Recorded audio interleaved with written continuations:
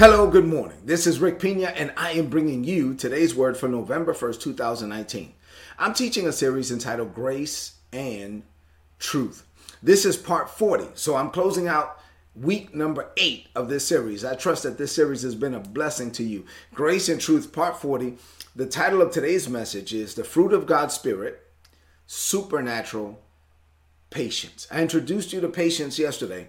I'm going to deal with it again today. So the foundational scriptures for our series of John 1 and 14, John 1 and 17, the Bible says in John 1 and 14, the Word, Jesus, became flesh. He made his dwelling among us. Now we were able to behold his glory. It was the glory of the only begotten of the Father, who came from the Father, full of grace and truth. So we've been learning about this grace and truth. In verse 17, the Bible says, for the law was given by Moses, but grace and truth came through Jesus Christ.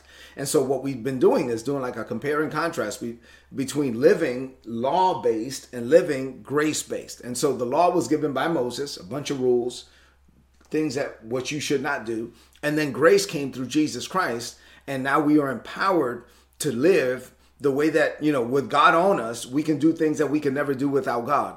So we're living by the grace of God to become the men, the women that God has called us to be. And a critical aspect of this is the Holy Spirit. God deposited his Spirit in us, and now the qualities of God are being developed in us through the power of the Holy Spirit. So Galatians chapter 2, verses 22 and 23 from the Passion Bible read, but the fruit of God's Spirit, the Holy Spirit within you, is divine love. So the Holy Spirit is love because God is love and the Holy Spirit is God. And there's, God the Father, God the Son, God the Holy Spirit. And so the Holy Spirit is love. And this love is expressed in various ways. And then now there's 8 fruit of the Holy Spirit that are listed. Here are the 8. Joy that overflows. We dealt with that. Peace that subdues. We dealt with that.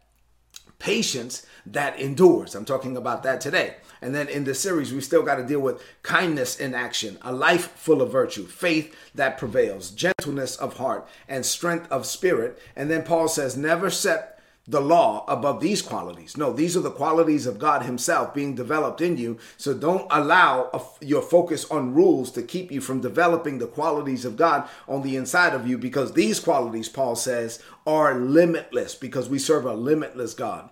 So what does this mean to you today on this Friday morning as we seek to close out the week strong, head into the weekend strong?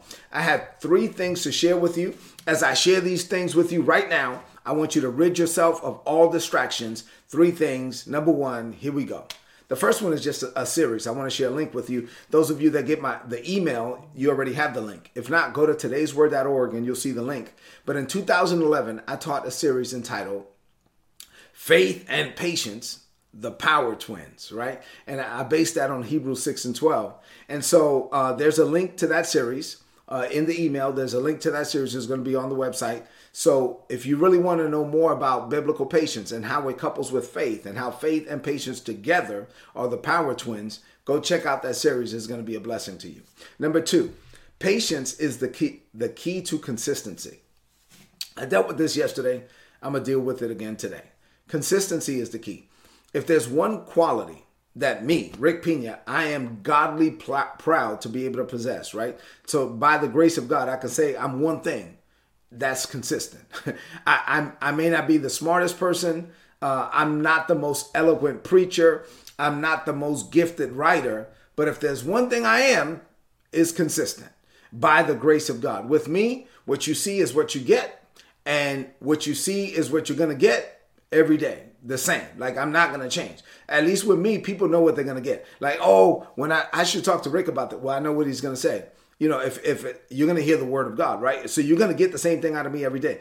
People are like, hey, how you doing, Rick? Oh, man, I'm blessed. Oh, man, you're always blessed. You always got a smile on your face. If there's one thing I am, it's consistent day in and day out. And this level of consistency is actually a fruit of the Holy Spirit. Because the Holy Spirit is constant, because the Holy Spirit is in me 24 hours a day, I'm able to tap into that level of consistency through the power of the Holy Spirit. And I trust that you develop that as well. See, biblical patience is not just a quiet adherence to terrible conditions. This is where religious people kind of misconstrue what God teaches. So biblical patience is not just hold on, baby. I'm just holding on. I'm just going to hold on till my change comes. I'm supposed to just have this passive adherence to terrible conditions. No, biblical patience is an empowering presence. It's the power of the Holy Spirit that empowers you as a believer to remain constant and consistent and steadfast on the inside, no matter what's happening on the outside. This type of consistency is required, because without this type of consistency, it will be hard for you to arrive at God's overall expected end for your life. You know why?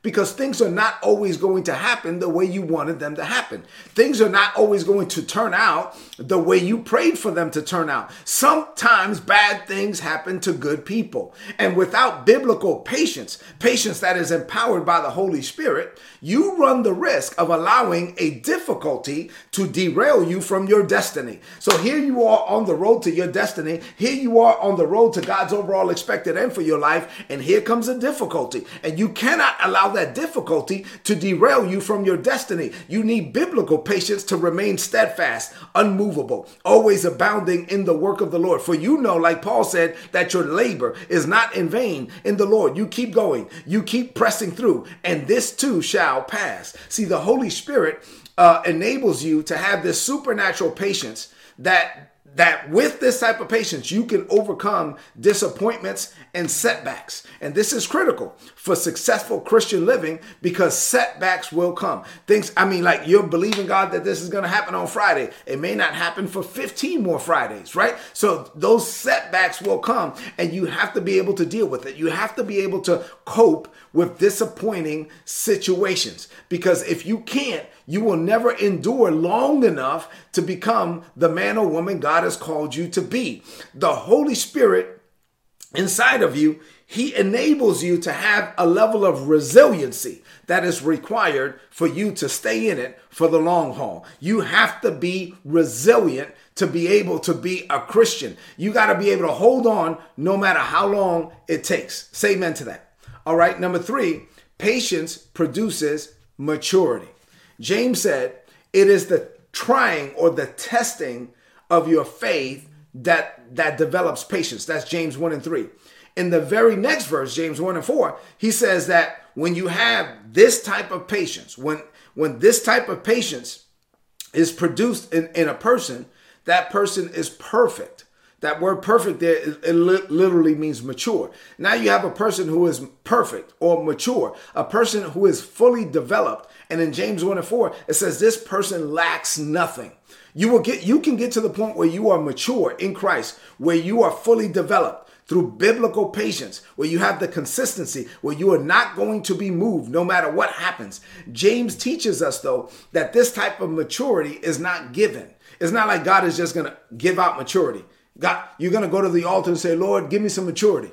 No, this type of patience, this type of maturity, this type of perfection is produced. It is not given. It must be produced. And it is produced through the testing or the trying of your faith. You must be able to pass test after test after test after test, holding on to your faith through biblical patience in order to be considered mature in God's eyes. God wants to see that this test is not going to destroy you, that this difficulty is not going to derail you, that come what may, even when things don't happen the way that you wanted them to happen. You wanted this and it didn't turn out. You prayed for that and it didn't come out that way. And you were standing in faith and you stood on the word and you decreed and declared and you believed and received and you sowed a seed and you had your brothers and sisters praying with you and you had a prayer chain on Facebook and all of this stuff, and it still didn't turn out the way that you wanted. What are you going to do about it? Are you going to throw in the towel? Are you going to give up? Are you going to cave in? Are you going to quit? Or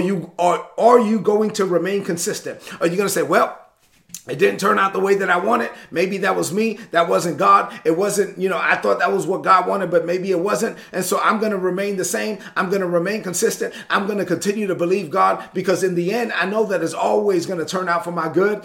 In the end, you're going to be able to look back and say, I'm glad God didn't do it the way that I thought he wanted. I wanted it to be done, because God's will was better than my will. God's plan was better than my plan. You must remain the same no matter what.